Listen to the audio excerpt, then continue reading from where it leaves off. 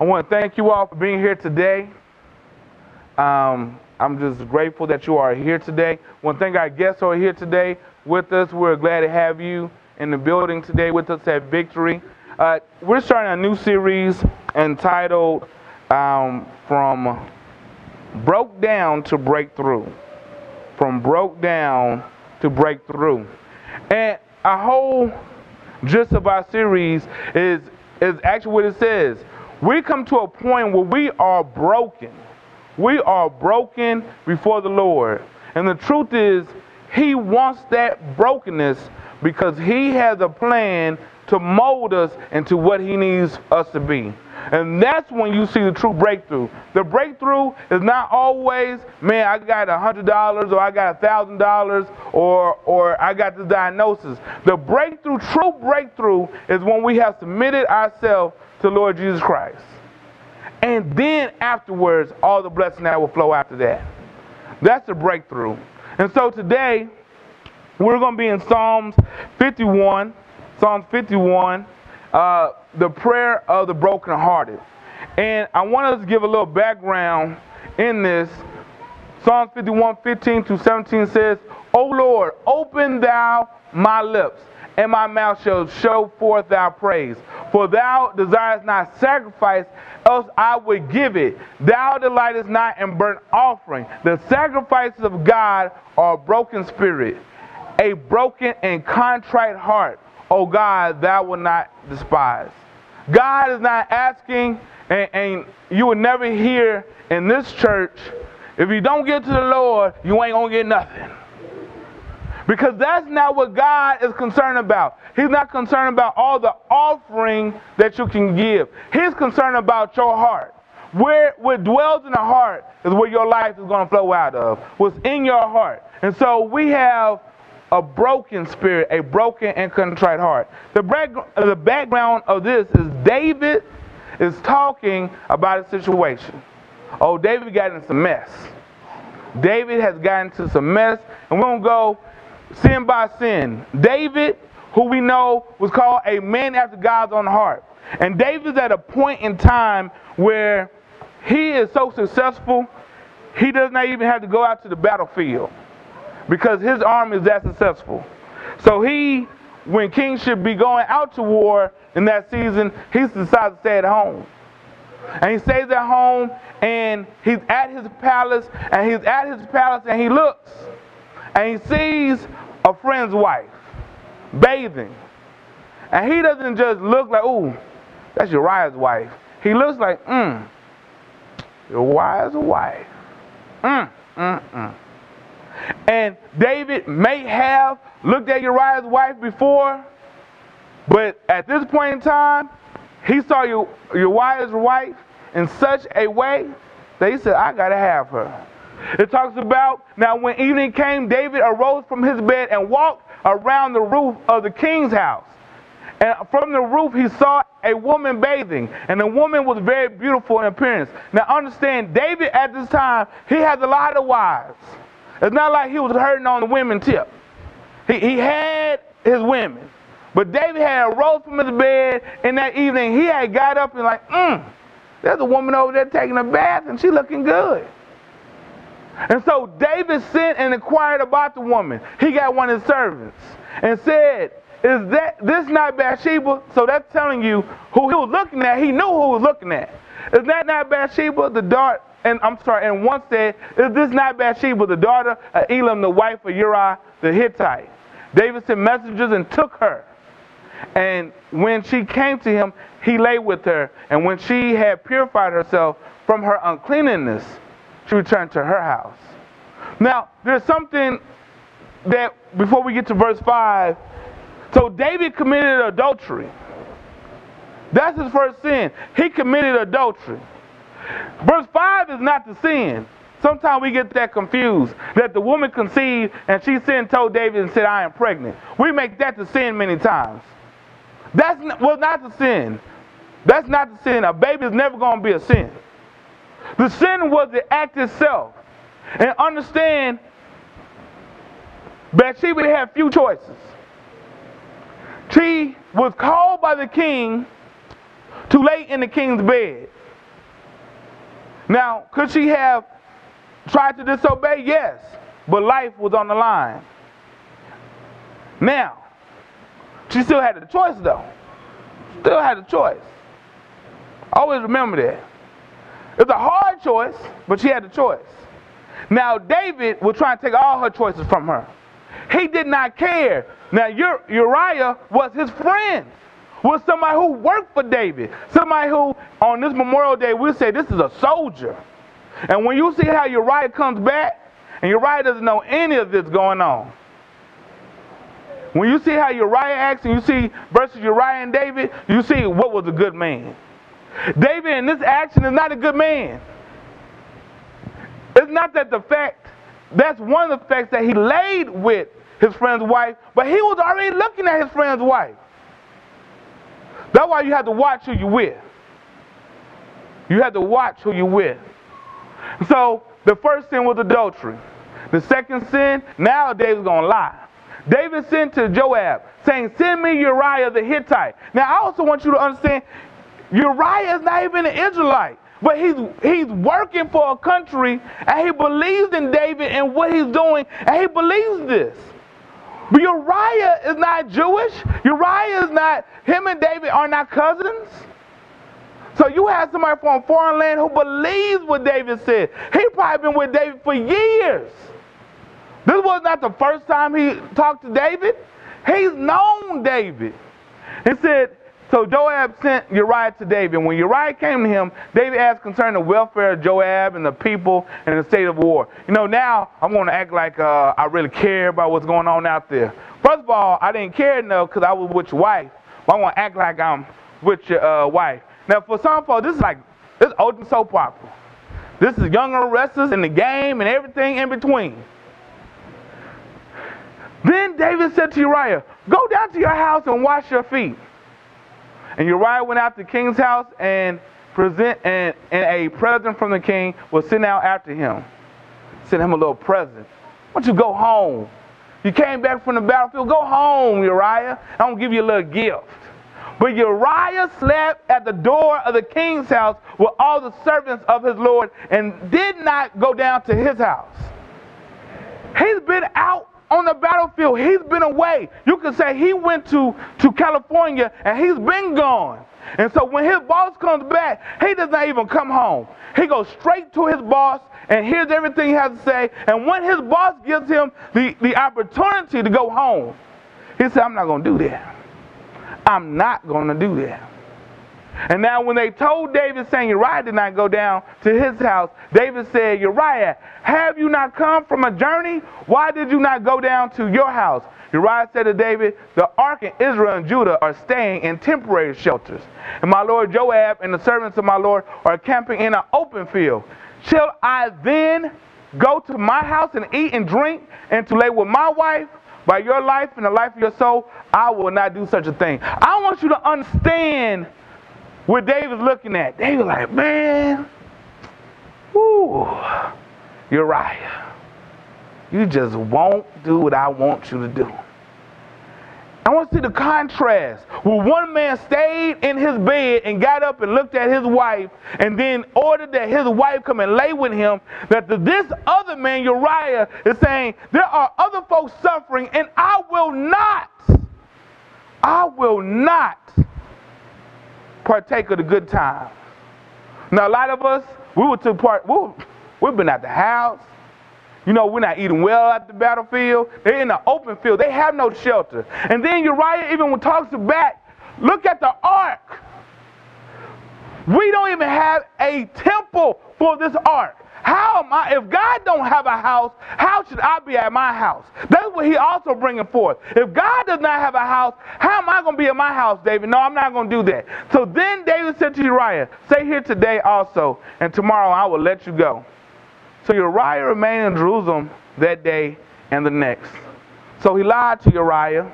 He's committed adultery with Uriah's wife. Now David called him, and he ate and drank before him, and he made him drunk. So now we're getting part two. I tried to get you down there, now I want to get you drunk. And in the evening, he went out and lay on his bed with his Lord's servants, but he did not go down to his house. Even in a drunken state, I'm still loyal to the plan. I'm still loyal to the mission. David was sober in everything he did. Many times we want to use our time in sin. You know, we can go to the courthouse and like, I have an insanity plea. Or I was drunk. I wasn't in control of my faculties. Uriah trying to tell you here, no, I still was on my purpose, even though I got drunk by the king's hand. So now we have murder. So David's committed adultery, he's lied, and now David, the man of God, is going to commit murder. Now in the morning, David wrote a letter to Joab and said, and sent it by the hand of Uriah. He had written in the letter saying, place Uriah in the front line of the fiercest battle and withdraw from him so that he may be struck down and die. He's saying, look, I want you to set him up. I want us to get in the fiercest of battle, and all y'all back off him and let him get mobbed. I don't want y'all to just kill him in his sleep. I don't want you to poison him. I want y'all to go ahead and let him get mobbed. I want you to understand how David, at some point in time, some people could look at him as a rapist. And because he made this woman come to his home, you could look at David as some kind of philanderer, somebody who was trying to hustle him. And now David is saying, I want y'all to basically let the folks lynch him. This was David who wrote Psalm 23. But sometimes when we get in some mess, we go all the way down in some mess. But it starts off with just a little bit. It starts off with just that small, I got out my bed and I looked. It just started that small. And look where David's gotten to. So it was as Joab kept watch over the city. And I want you to also back up. Could David have told Uriah? Uriah was so loyal, you never know. Many of these politicians today, Jonathan Edwards and so forth, they have folks trying to cover like, that's my baby. That baby don't look like you. We could do more in here. That baby don't look like you. Not saying Uriah, but see David, I got a reputation. I can't let folks know this. I can't let you know this. How deceitful, how evil I've been. I can't let you know this. So instead, I'm going to do what I'm going to do. So it was as Joab kept watch on the city that he put Uriah at the place where he knew there were valiant men. The men of the city went out and fought against Joab, and some of the people among David's servants fell. Uriah the Hittite also died. Joab sent and reported to David all the events of the war. He charged the messenger saying, when you have finished telling all the events of the war to the king, and if it happens that the king's wrath rises, and he says to you, why did you go so near to the city to fight? Did you not know that they would shoot from the wall? Who struck Abimelech, the son of, Jebethus, Did not a woman throw an upper milestone on him from the wall so that he died at Tebez? Why did you go near the wall? Then you shall say, your servant Uriah the Hittite is dead also. He's saying, why would you do this bad battle plans? Basically, David, I carried out the setup for you. Other folks had to die. And so I want you to understand, there were other people who died because of David. David just didn't kill Uriah, but some other people had to die because of David's sin, because David tried to do a cover-up. Some other folks had to die besides just Uriah. And so the messenger departed and came and reported to David all that Joab had sent him to tell. The messenger said to David, the men prevailed against us and came out against us in field, but we pressed them as far as the entrance to the gate. Moreover, the archers shot at your servants from the wall. So some of the king's servants are dead, and your servant Uriah the Hittite is also dead. Then David said to the messenger, thus you shall say to Joab, do not let this thing displease you, for the sword devours one as well as another. Make your battle against the city stronger and overthrow it, and so encourage him. Kind of like that. Cool. Now y'all can go win. I wanted y'all to do the setup this day. Now we know we can go win. Now when the wife of Uriah heard that Uriah, her husband, was dead, she mourned for her husband. When the time of mourning was over, David sent and brought her to his house, and she became his wife. Then she bore him a son. But the thing that David had done was evil in the sight of the Lord.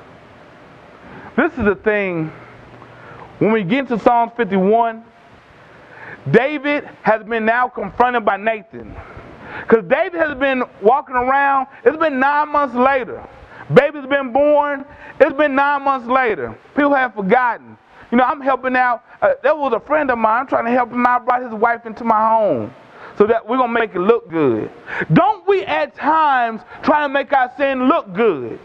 Don't we at times try to cover up? Especially on a Sunday morning. Many of us, including myself, we got a junkie car through Monday through Saturday, but we're going to come to church on Sunday. No folk may look in your car, it's going to be clean. But you know the truth is you keep a junkie car. Some of us keep a junkie life and we pretend on Sunday morning that, oh, you know, I'm holy. David was pretending that, you know what, I got it all together. I got it all together. And it wasn't until Nathan came to me and Nathan gave him a parable and said, you know, David, if there was a man who had all these sheep, and there was one man that had one lamb, and that one man had all these sheep blessed by the Lord, and that one man took that lamb, what would you say about that man? You said that's an evil man. That's a wrong man. Well, David, that's you. David was finally confronted with the truth. And I want you to understand, we're going to talk about the reaction to ourselves. Some of us, we're trying to hide from the mirror of who we are, and we act like our stuff is not stinking. And we're going to hide from it. And when someone finally confronts us, we can react two ways. We can say, get up out of here, or we can listen. And David listened. And David was so distraught, he rent his clothes. It said he tore his clothes. Because he knew he was wrong. But he said, you know, I can hide this. I can hide it. It's going to be all right. It's going to be all right. It's going to be all right. And I'm just raising his son. See, I made it look good. The same thing I did for Jonathan and bringing his son into my palace, I want to do the same thing for this boy. I want to make it look good. Everybody's going to still think I'm so great. I'm the man who slew Goliath. I'm the man that ran from Saul, but did not slay him when I could have. I'm that man that y'all praise. I'm still that man. And God is saying, David, you're at a point you're not.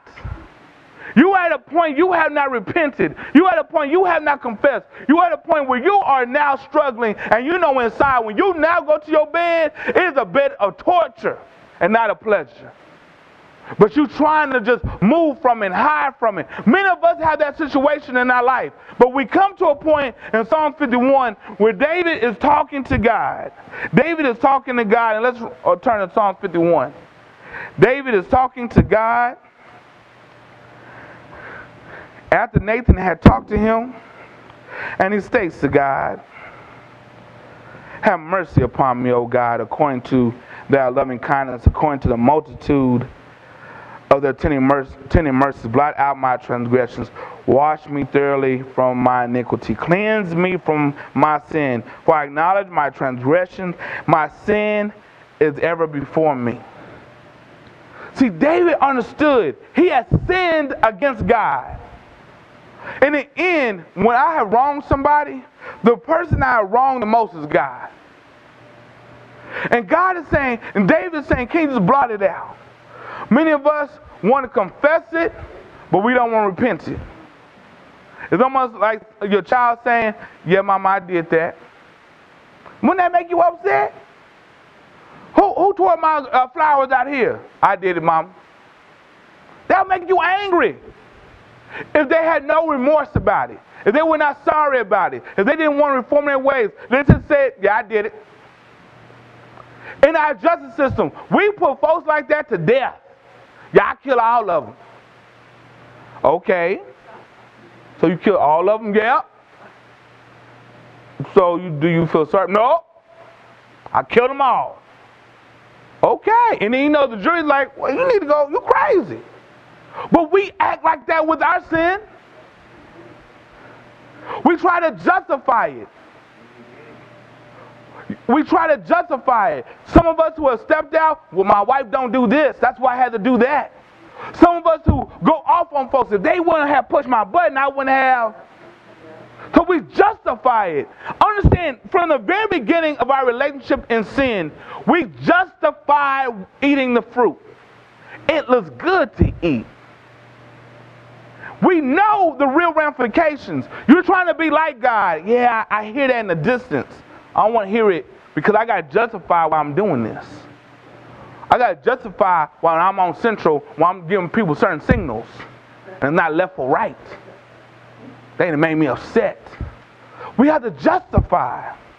And so you see here, verse 1 and 2, David is asking for forgiveness. He sinned. Now we get to verse 3 through 6. He says, "For I acknowledge my transgressions, and my sin is there before me. Against thee and thee only have I sinned, and done this evil in thy sight, that thou mightest be justified when thou speakest, and be clear when thou judgest. Behold, I was shapen in iniquity, and in sin did my mother conceive me." He's like, Father God, I have sinned, and I sin against you. Father God, and I was born into sin. I was sinful. See, many of us, when we come to somebody, including the Lord, we want to come as, you know what, I know I did that a little wrong, but don't you hate when somebody apologizes, but they really not saying sorry? Like, I'm sorry that you had to go through that, but, if you hadn't done this, then I wouldn't have to do that. I've always, including my mom or daddy, said it like that. I'm like, why you know you wrong? Why you just gonna say sorry? But then they justify the sorry. Well, David's not justifying his sorry. David is telling you, you know what, God? I'm jacked up. I'm not saying the sin made me do it, but I'm telling you, I was born jacked up, and I'm doing some jacked up stuff. I was born jacked up, and you saw some of the good things I did in your name, Lord. I praise your name. I played a harp, Lord, for you. I got songs for you. But, Lord, I know I messed up. I committed adultery. I forced a woman to lay down with me. I lied to a man, and I got him killed and others to cover my sin. And this goes back to your sin does not just affect yourself. Your sin has a ramification and a ripple effect outwards. Your life will always affect others, not just yourself. And so we get to the next verse. Behold, thou desirest the truth in the inward parts, and the hidden parts thou shalt make me to know wisdom. Thou shalt make me to know wisdom. God desires truth, not at the church house. He does. But He wants the truth in your quiet time. He wants the truth in your closet. He wants the truth at your house. See, some of us, we got marriages that's a little funny. We all holding hands out in the public, but when we get in the car, girl, if you don't shut your mouth, and we get in the house, I got my room, you got your room. But we out in public, we all lovey-dovey. Kanye West and Kim Kardashian can't beat you. But when we get to the house, Ike and Tina can't beat you. See, we keep playing these games. And God is saying, I desire the truth when you're at your darkest moment, when you are at the house, when no one can see you, I can see you. See, if you want to do, I'm blessed and highly favored here, cool. But if you're at the house cussing everybody out, what does that really mean? All you've done is be deceitful. And you know what? The world sees it. The world understands when you're not authentic and when you're fake. Because when they are finally asking, I need your help. Well, I don't know. Because see, when you're fake, you have nothing inside to make you genuine. Oh, well, you might want to go down the street and see so-and-so. You had nothing to do with that now. Because that's beyond your holiness, your self-righteousness. And he's saying, I want to see truth in our inward parts. Purge me. And then so he gets to the next part. He wants to be clean. He has asked for forgiveness. He has confessed. And now he's saying, Lord, I'm broke down. I need you to cleanse me. We have to understand the addictions that we have in our life, the sins that we have committed, the strongholds that we have. We cannot ourselves destroy them. We need the Lord Almighty. If we could destroy them ourselves, then why do we need Jesus? Because if we don't need Jesus, then what are we doing? The reason why we need Jesus, we cannot overcome sin. See, Eve really thought she was going to control it. Adam thought he was going to control it. But they could not. Cain thought he could control it. He could not. Abraham, when he lied, thought he could overcome it. Moses, when he hit the rock, thought he could overcome it. You can go over and over. Peter, when he denied it, I'm not going to deny you Christ. And Christ said, yes, you will. He thought he could overcome it. Understand, sin is a bad master. And you will always be a servant. Who will you serve? See, sin has put us in some bad spots. Sin has put us in some situations that we thought we truly could control. Do you not know there's some people who tasted that one little joint, that one little line of cocaine, and they said, you know what, I can control it. They were smart. Some of these people were CEOs. They were intelligent. They thought they could control sin, and they could not. Do you think when David got out his bed, you know what, I want to go get with Bathsheba? No, he looked.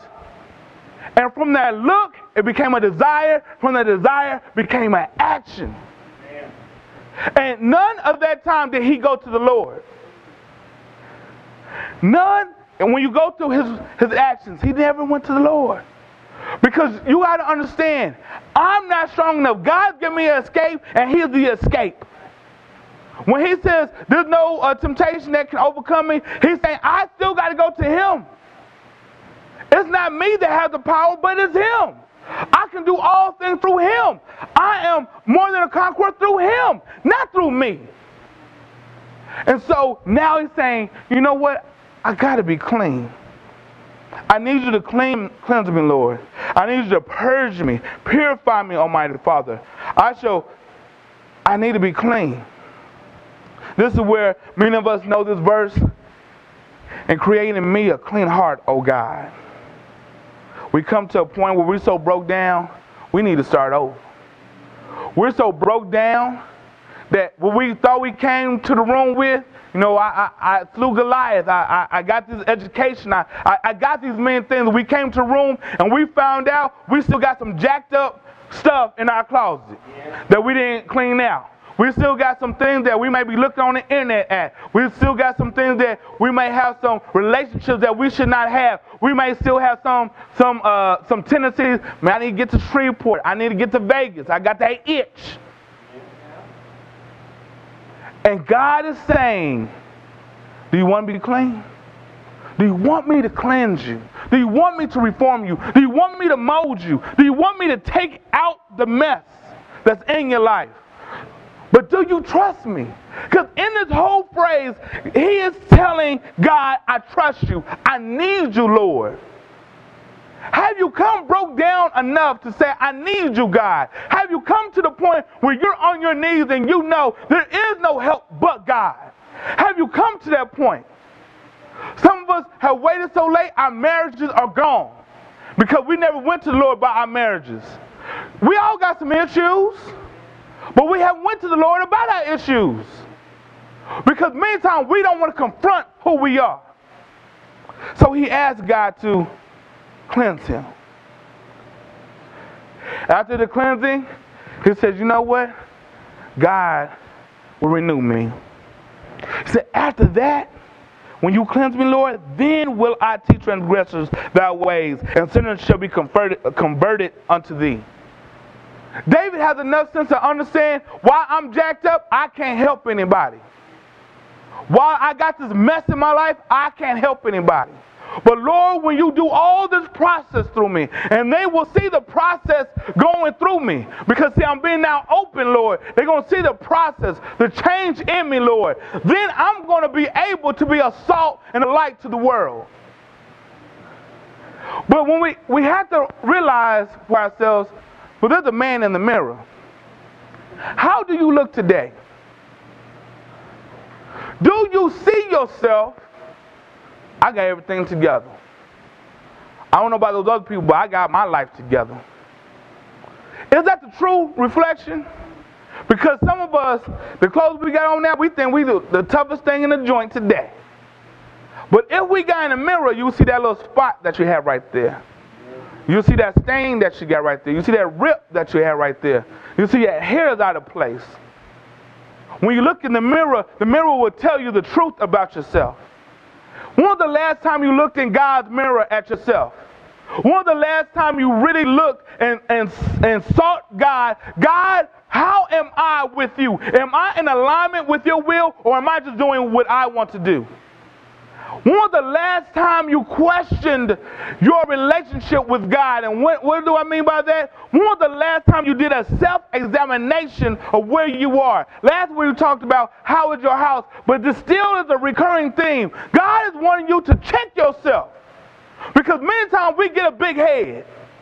I've been doing good, and I've been doing good. So I can do a little something now.